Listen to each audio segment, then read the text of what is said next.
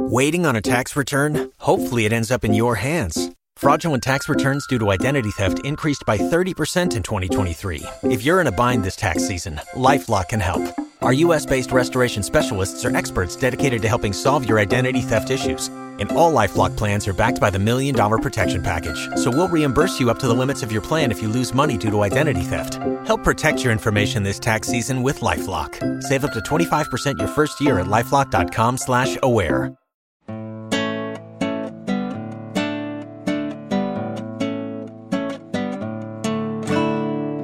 You're listening to the Partially Examined Life, episode 301, part 2. We've been discussing Judith Jarvis Thompson's A Defense of Abortion, 1971. And we have a couple other articles that we will definitely get to here. Wes was talking about altruism and the Pons thing, and Dylan brought up this COVID example. The one thing that I was just going to add to Wes's comment was Thompson. She has this distinction of the indecent and the unjust. And the unjust ends up being the line by which you would be able to force an action. So an obligation becomes an action that would be of moral force. Indecent is something short of that, where it falls into the category, it would be frightfully nice of you to do X, Y, or Z. For instance, in the violinist example, it would be noble or decent or kind of you to say, no prob, I'm totally good. I'm glad to be saving the violinist's life. You know, I'm kind of irritated that I got kidnapped in the middle of the night and this is going to irritate me in my life, but I get it. What's done is done. I'll hang out here for 9 months. That falls in the category of being decent. But the line that gets turned over is just versus unjust. I become a little bit confused at the end where it's not clear that there aren't cases that she was earlier labeling as questions of decency and not questions of justice don't become questions of justice. My giving that well example shows that maybe I'm not as sympathetic with Thompson's argument as you guys are, that if the fetus is a full person, and I don't think it is, and this is why I think Marianne Warren is right to say we have to talk about personhood. And what we don't want is to have sort of two bad arguments, neither of which gets us all the way to the pro-choice position, but it's kind of like, well, if this doesn't work, Thompson's right. We don't even need the personhood to work. Oh, well, but if the distinction between positive obligations versus the indecent and the morally wrong doesn't work, then we still have personhood to fall back on. We don't want that. So if you consider, I forget what source I saw this in, but even that plant baby example, I think a more realistic analogy to that is somebody puts a newborn baby on your doorstep. Certainly, we're obligated to do something about that. You can't just walk over it, right? You have to turn it over to the authorities or something. And imagine if there are no authorities to turn it over. Nobody is going to take this baby. Is it morally incumbent on you to do it? And I think according to Thompson's thing, well, it would be nice for you to do it. But man, that's a lot of work to take care of a baby. You're not actually morally obliged to do it. It would be indecent for you to just let it die there, but there's no prohibition to you doing so. And I feel like I'm open to a sort of tragic sense of the moral, that sometimes life is just not goddamn fair. And so if it really, in that circumstance, if there's a baby that's put on your doorstep, it's going to die unless you devote the next 20 years of your life to saving it. No one else is going to take it. Then I think you actually are morally obliged to take this under your wing, that merely being nice becomes a moral obligation in some circumstances, like when there's just no alternative. And in fact, you would be morally obliged to love this thing, not just to grudgingly, like, you should be grateful that I saved you from dying on the street. So I think that is just as neighbor to the situation we're considering as the plant baby one. It's actually a really good example, Mark. And I think that's exactly the kind of thing that has to be wrestled with as well, because you're adding in another dimension. In the violinist example, Marquis gets you a little bit of this with the potential life argument, but it has to do with the moral distinction of innocence or being a child, right? Or the ability to take care of themselves. And the difference there is, like with the violinist being an adult, that there's a loss of certain kinds of obligations or benefits from obligations to others based upon them being somehow self-sufficient. So you're drawing attention to an axis that isn't very well explored here. It's not personhood either, but that there being a gradation we feel different obligations towards children than we do towards adults. Can I add one more thing before Seth tells me that I'm full of shit? Because I didn't think that I was trying to make the point that you just said, Dylan, because I think the well example works just as well. If I have the only well in town, you will all starve unless I give you some of my well. I'm perfectly able to give you some of my well, or let's say it would be a serious sacrifice to give you some of my well. But I still think that it is the fact that I own the well. If it is that scarce a resource, this is their only alternative, and this would save their life, that whatever the level of sacrifice to you, you're probably obliged, if it's a full person, it has nothing to do with it being a child, you're obliged to go that extra mile. You're going to have to bring in the extrapolation argument, right? Because it seems hard to imagine that if it was you versus 10,000 other people out there and you have your own well, and you know they're all going to die out there, but if you let them in, you're going to die too, because there isn't enough water in the well for all those 10,000 people. And there's no way to open the door and be discovered by only one of them or two of them. You're going to have to open it up to all 10,000. It seems also not true that you're obligated to do that. It's a different example, right? Yeah. But it's a related example, right? Because what's getting to is that magnitude matters, distance matters. And then I was adding in that there is this other aspect of different kinds of obligations to adults and to relative ability to take care of themselves or not. And we make those judgments all the time. The less able someone is able to take care of themselves, the more we tend to say that there's an obligation for someone who can do so to do so. And then the argument becomes, where is that line? Where do they have that obligation to do so? Dylan might have clearly articulated where I was going to go, but my feeling was in the first example of the baby on the doorstep, to me, that's not materially different than what Wes's criticism of Singer. It's like, well, when's the next baby going to come? And nobody's going to take that one, and you got to take that one, and then the next baby. Like, when does it stop, right? There are lots of babies all over the world who are dying, for instance, malnutrition or starvation. You could go get them right now, and yet you don't. So you shouldn't pretend that I don't think you actually believe that intuition, because otherwise, why wouldn't you be taking in an infant right now who otherwise is going to die? Because of the distance. I mean, it's not just that intuition. It's also the fact that proximity matters. And that's one of the faults with Singer's argument, is that it matters if it's right next to you. You're standing in front of them. Or inside of you. But proximity matters in this case, right? And to say that proximity doesn't matter is to ignore one of the important variables in this kind of thing. I don't think it does. And I think technology creates proximity, right? You could say, well, it's relatively easy to find a starving child or several and support them and to the best of your ability until you live on a subsistence means, which is what Singer advocates. So Mark introduced two different examples. One was the baby on the doorstep, which I think we just addressed. The second is this notion of the well. So Dylan was talking about proximity and the number of people and the exhaustion of this is what Thompson is doing when she moves from like 9 years to 9 months to an hour. Let's say there's just one person who's going to die without water, and your well is essentially has limitless capacity. It's literally no imposition on you to provide water. You just basically turn a blind eye and they walk through your back gate. You don't even have to get the water out of the well. You don't even have to do anything. Yeah. It will have no material impact on your life, right? I think our intuition is if you were to lock the gate and just let them die, that it would be more than just you being a prick, right? There is a moral obligation there, I think. I don't know. Right. I don't think that's actually analogous, though, because, I mean, we're talking about someone having a right to your body or to your time. There has to be some element of sacrifice. And having a limitless well and a gate does not involve any element of sacrifice. But I'm setting it up. I'm not trying to make it analogous. What I'm saying is, in that instance, because there's literally no imposition on you and literally life is at stake, even if you have property ownership, I think people would say that that's at least immoral, if not unjust in some respect.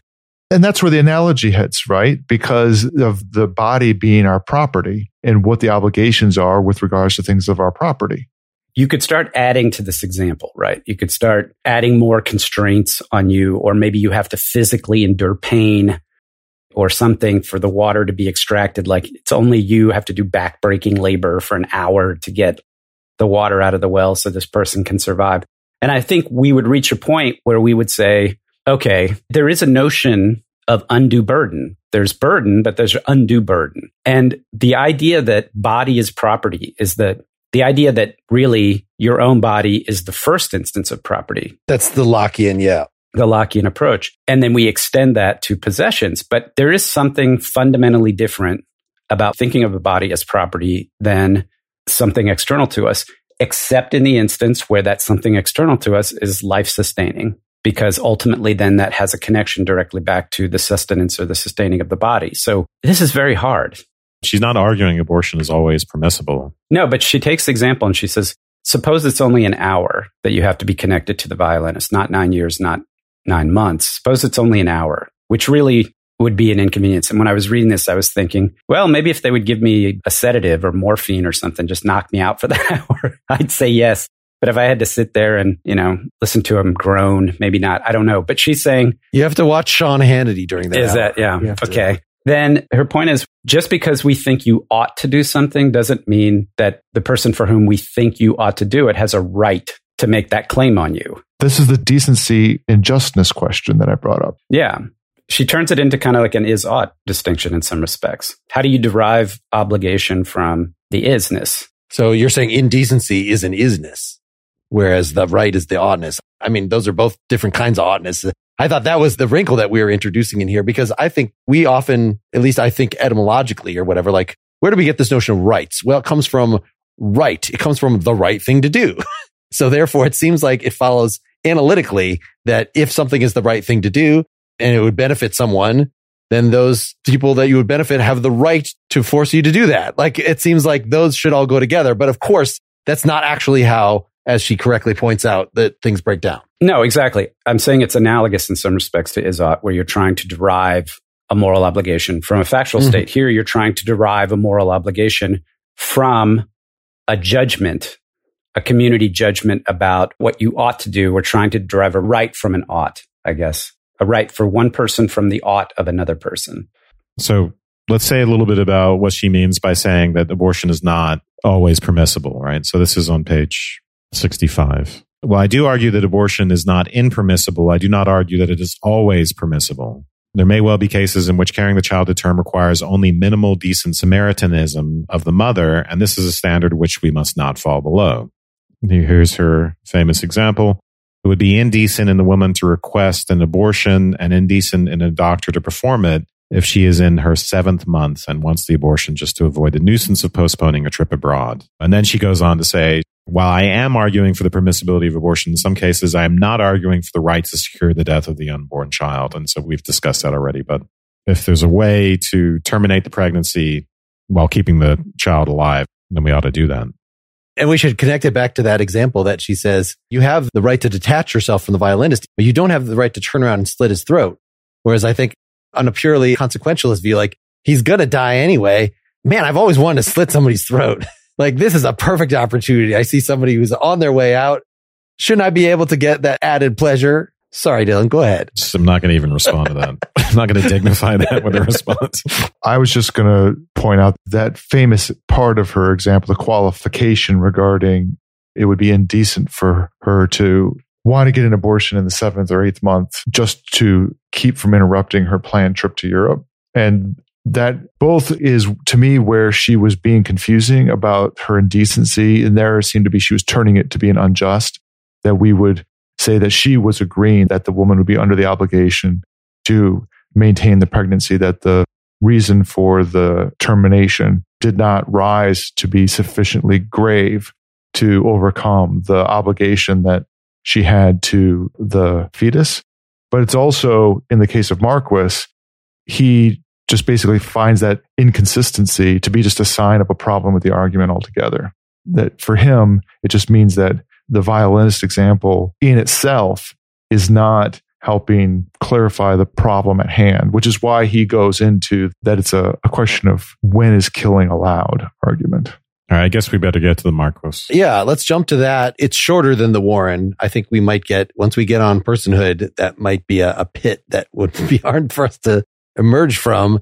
And the fact that this was, as we've said, the Marquis it was a new to me argument. I mean, it boils down to a potentiality argument, but it is a matter of, as Seth said, or somebody said, it's having a future like ours is what makes killing somebody wrong in general. And he actually is very systematic. We're depriving someone of a future like ours when we kill them. Yep. Yeah. And he considers possible, if you think like, that's not the thing, because according to this, like, well, it's not like a sperm has a future like ours. Like, no, it has to actually be a zygote. It has to be the conceptum, the sperm. But once you have that thing that is identifiable as that is the same individual, or maybe once it's implanted, he's willing to even give us some, but once it is like on the road to becoming a human being, to being born, then it is an entity to which we can assign some interests, right? That it doesn't matter what its current capabilities are. It doesn't matter whether it can communicate. It can't. It does. It is just a clump of cells.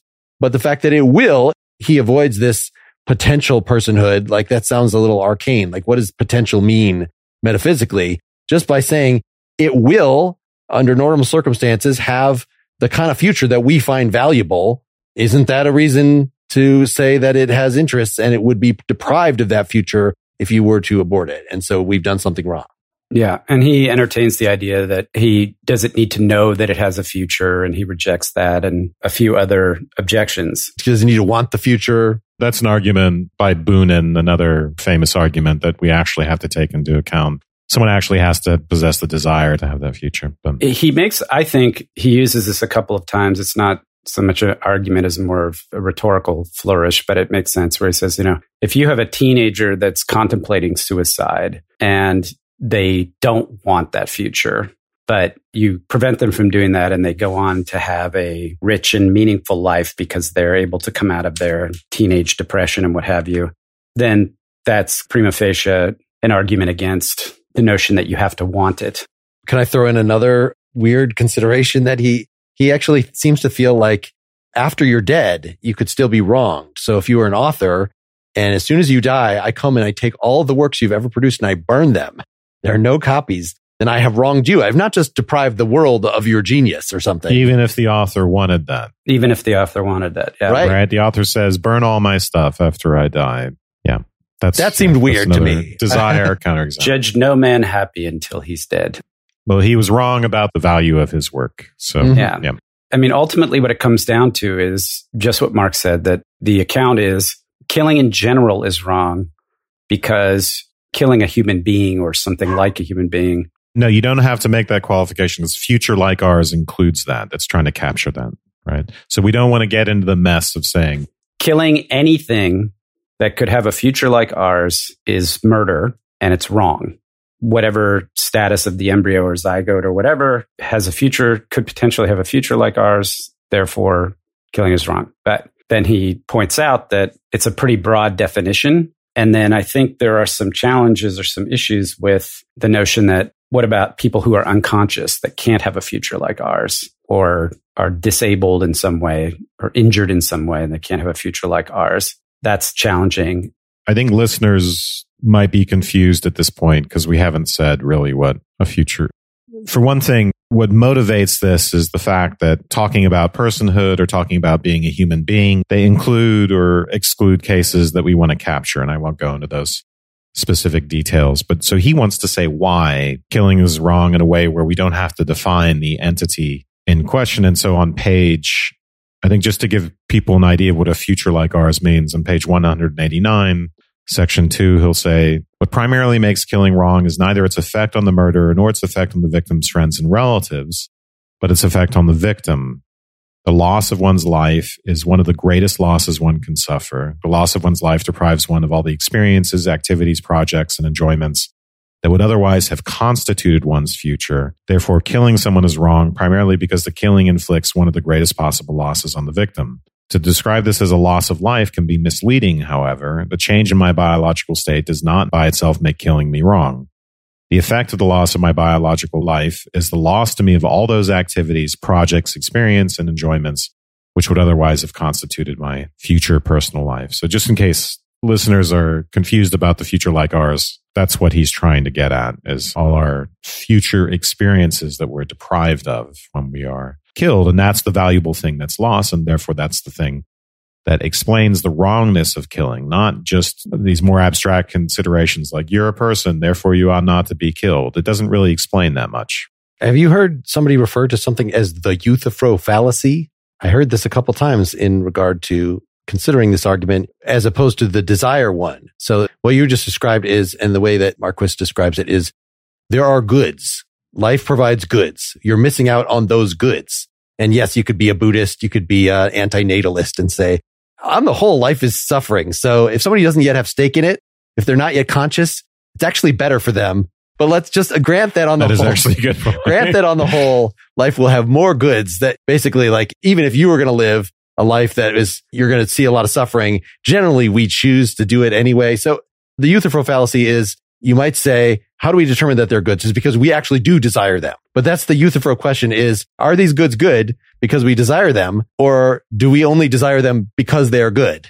I didn't feel like the strength of his argument was in the goods that you would be deprived of from. It felt more Heideggerian in the sense of a future like ours means you have an aspiration, you have projects you want to accomplish and do and see and feel. You could call these things goods, but really it's more about thinking about it in terms of like vital life activities. You're stopping somebody's projection into their future possibilities. That's what's truly wrong about killing.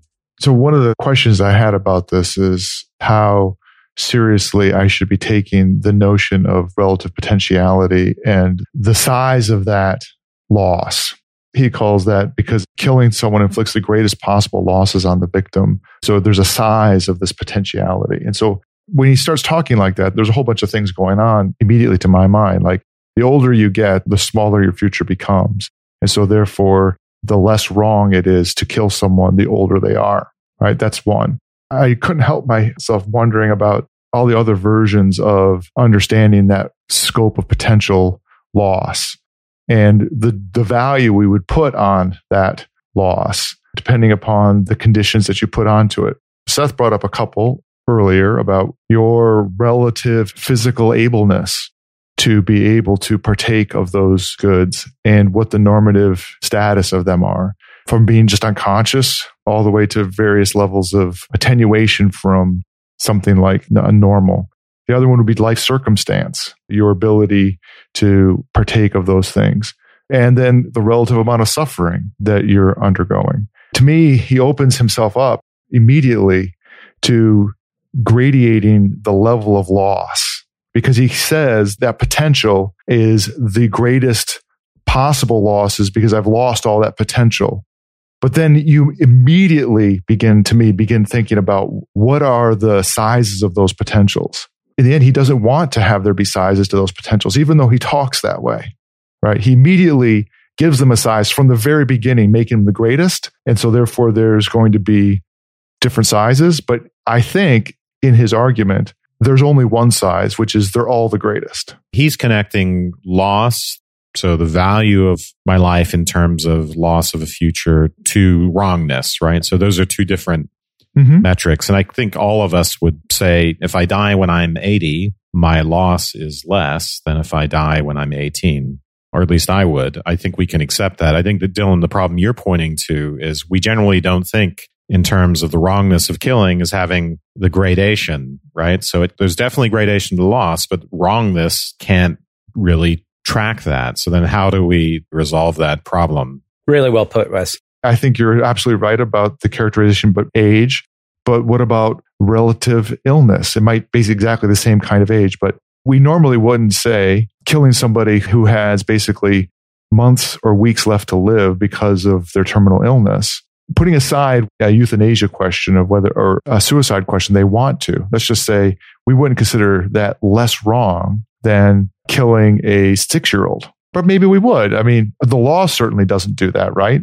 I think just what you said, we would consider it just as wrong. We would just consider the loss to be less. It's that thing that to me was both enlightening about his argument, but challenging about his argument, that I found that it wasn't doing all of the work that he wanted it to. That's what I said in that one paragraph. In the beginning of the paper, he says, there hasn't really been a good philosophical argument in the literature for the wrongness, the moral impermissibility of abortion. It's like, not that there haven't been lots of conversations and arguments made, just not in the philosophical literature. So he is trying to establish, and I think it does give us a garden path kind of argument that takes you down And you're like, well, it seems fairly reasonable, but you're right. I think there's two ways to challenge it. One is, as you're saying, Dylan, that is there something in the notion of gradation that could potentially disrupt the validity of the premise? And then there's the other piece of, okay, what are the extenuating consequences of this? And does that disrupt the intuition around it?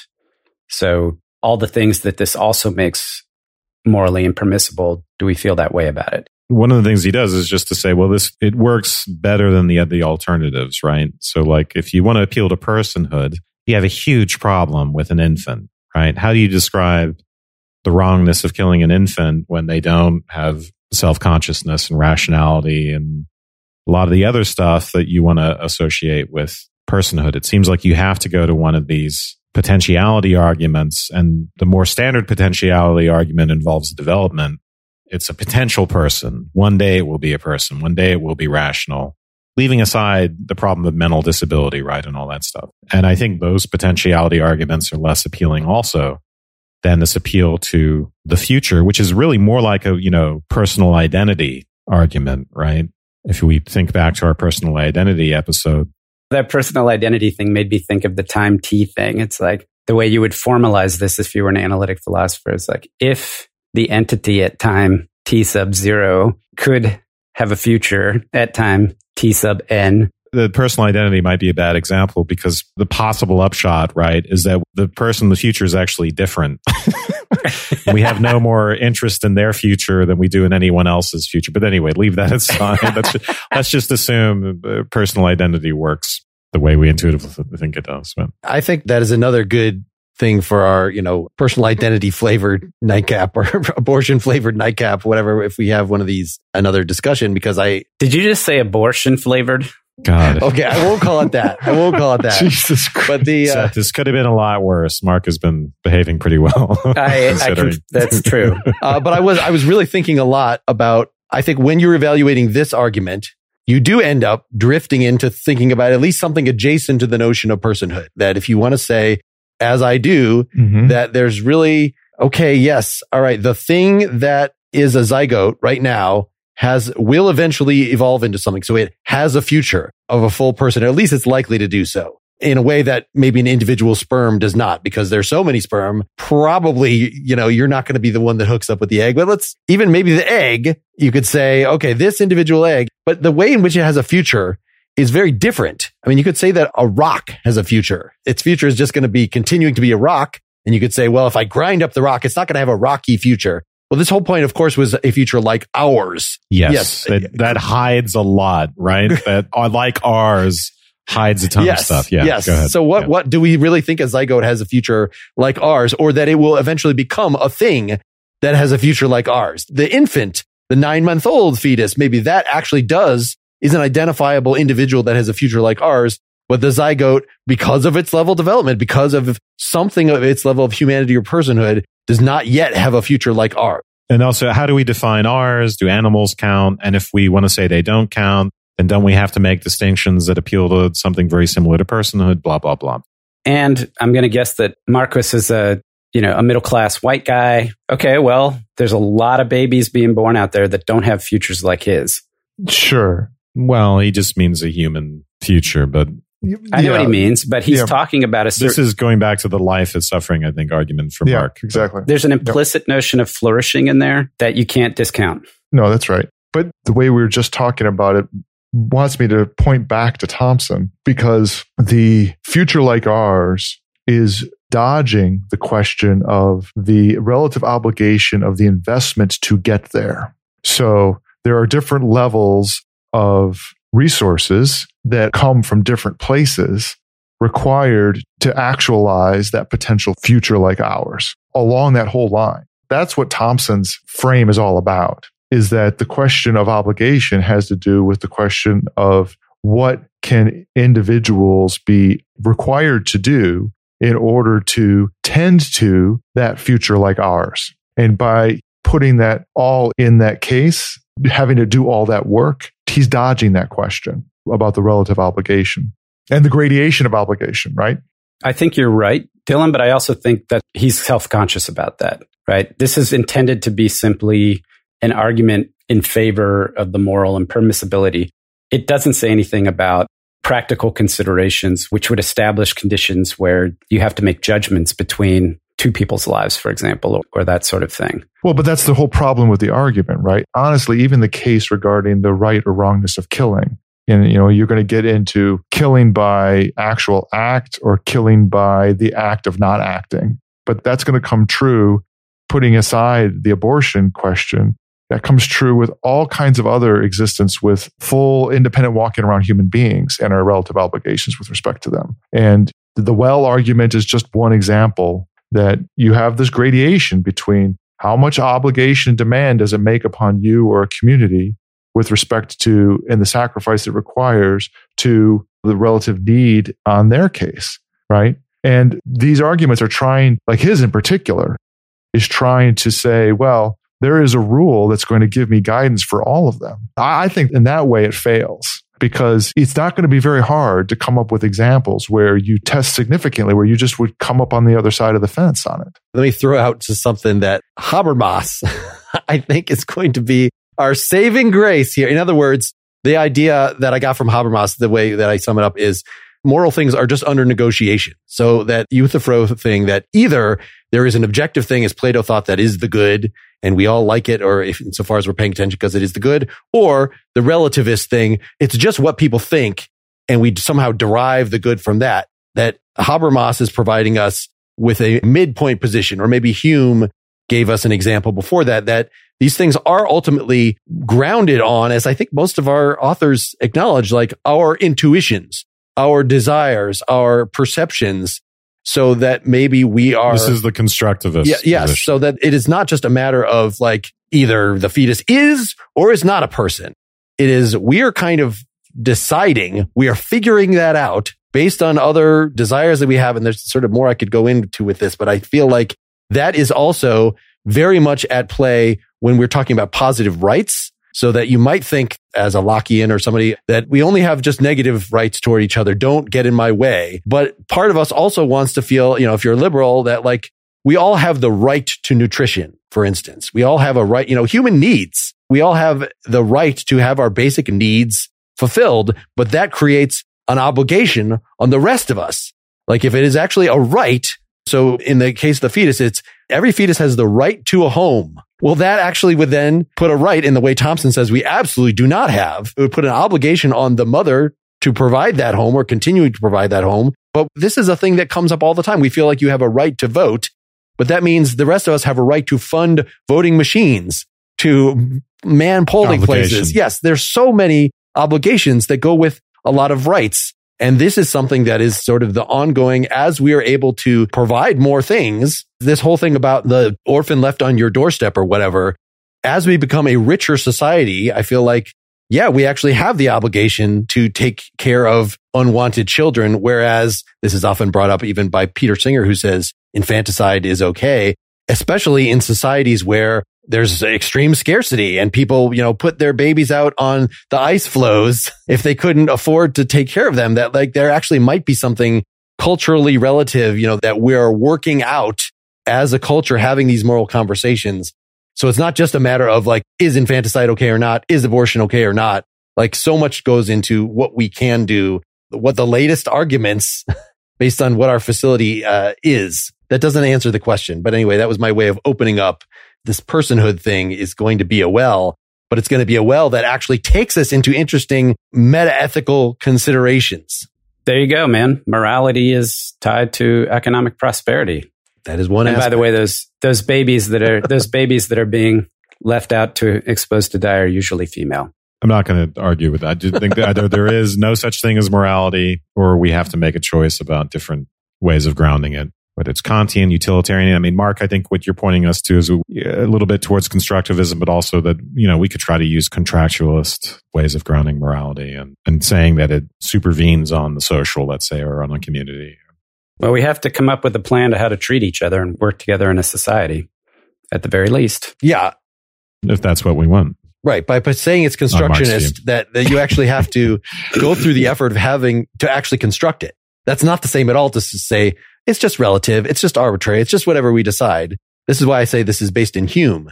that if the basic stuff that we're dealing with is people's moral intuitions, we still want to build a systematic morality out of that, but we shouldn't be surprised when then it can't decide hard cases, right? If these are just, it's a cluster concept. Personhood is a cluster concept. It is something that, geez, I mean, we need something to decide who we're going to treat as a person or not. But maybe like it can't answer in advance whether an advanced AI or a particularly developed animal or a fetus exactly which month is going to count as a person. We should expect there to be gray areas. And I think Warren's presentation of this is just, there's a bunch of psychological characteristics that we could identify for personhood, and we could go through the list, but being able to be self-moving, whatever, consciousness.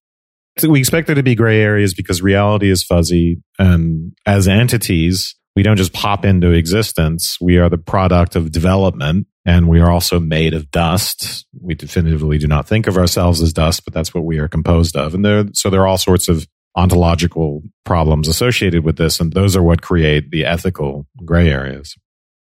I don't want to go into, I was going to get into Warren and I just decided I don't want to. Yeah, I think just kind of I was just trying to give a closing. Very briefly, we could just say, well, we don't want to do that. We just do that in the third part. I mean, people can find it about this personhood argument in lots of places. So I guess we are going to have to save the bulk of it for our third part / I guess it's not a nightcap anymore. It's an actual third part if we're going through one of the articles. Give a summary. It's cool. Well, I think she's going to say personhood is relevant. She doesn't think Thompson works because I think she thinks that if you engaged in a behavior that brought this entity into being and it's dependent on you, you do have some obligation. That if it is a person, then you actually do have those obligations. So we have to be able to say that it's not a person. What she says is not that it's not a person, but that it's not a member of the community of moral beings. Or yes, that's what personhood means. Yeah, she's going to define personhood in terms of member of a community of moral beings. Yeah. But the point is that she is saying you can't give up personhood as being the fulcrum, because once you grant personhood, then you incur obligations.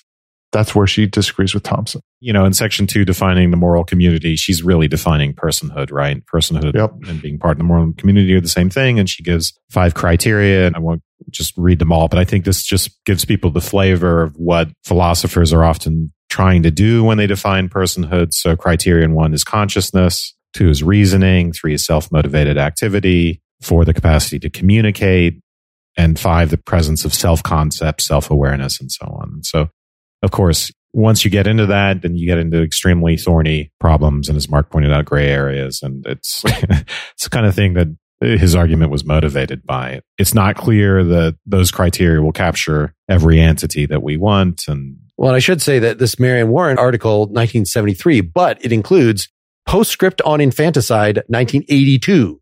It took 9 years. I would think this would have been raised in the first 5 minutes, of her putting this out. And I'm sure it was, that if you say that a fetus is not a person, then it's really hard to argue, right? Because it lacks any of these 5 things. It's not even just like, it's a borderline case. Like, it is a paradigm case of not a person. This is how she gets around the Wittgensteinian, worry about concepts. But then a newborn infant isn't. Exactly. And Peter Singer then bites the bullet on that and says, yes, the only reason that we care about newborns is because we care about newborns. It really is a Euthyphro thing. It is desirable because we desire it. And in the case of something, that is not in another human's uterus, then even if you, the mother, don't want the child, somebody else will take it under normal circumstances. But maybe in a primitive society where they're short on food, killing that infant would have been just fine. I think Singer says infanticide is permissible, like in early. And if it were really easy, this might be another thing of like, what if you just stayed attached for an hour to the violinist? That if the mother is in her 9th month, then to say, no, you can't kill that thing. Somebody wants it. And if you just can hold on a little longer, or maybe we'll even take it, maybe it's viable, we can take it out of you now. I didn't hear anybody explicitly dealing with this possibility of someone in their 8th or 9th month saying, time's up. I don't want this baby anyway. I want it to be adopted. Take it out of me now. It seems like it's medically more difficult for everybody. Like, it would be very hard to just based on your right to your body. But it seems like this is at least where Jarvis is like, that's indecent because people want it. So it's the same reason we want a newborn. It creates 2 different distinct loci of moral value. And I actually agree with this, is that there are some things that are maybe valuable, we could say, for rational reasons. In other words, this personhood Kantian thing, basically you have rights because you complain, or you're the type of thing that complains and asks me for rights. And maybe that's why I don't give it to certain animals, because they, we haven't communicated with them yet. But if you can clearly communicate, that seems to provide a rational grounding for me to refrain from killing you and to include you in the moral calculations. Whereas some other things we only include because for sort of sentimental reasons. Because we all just instinctually really don't want to kill babies. And I think that's legitimate. I'm not saying those people are irrational. Oh, they're just irrational. We can just be reasonable. Just kill the baby. That's a legitimate source of moral desire, because I have this overall Humean view that says it's just two sources of desire. It's just those are very different. Seth is saying, let's end this. We are. Perhaps we can take this. There's a joke there that I'm not going to make. We are too late. I guess I made it by not making it. You are too late in the term of the podcast. You made it by talking about not making it. Yeah.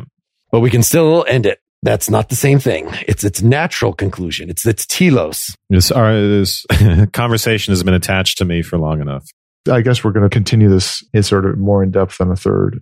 Just in closing, I guess the one thing that I wish was a little bit more in these articles, or maybe we'll revisit it, I don't know, is considering some other hard cases that really have been coming to the fore in the wake of the Dobbs decision regarding autonomy and where the decision-making ought to be happening. Would you like to hear my hard case? I mean, it's no secret that my wife and I conceived using IVF and donor eggs, and we had a surrogate. We still have one embryo left over. What's happening now is all these fertility clinics. I live in Texas too, by the way. So you have to make a decision every year when they send you the bill for the storage for that embryo. Do you want it destroyed? Do you want to donate it? Or do you want to pay for another year? So it sounds to me like I live in a place where if I choose option one, I am a murderer. There's a whole range of, to say it's indecent doesn't make you a murderer. Why destroy it versus donate it?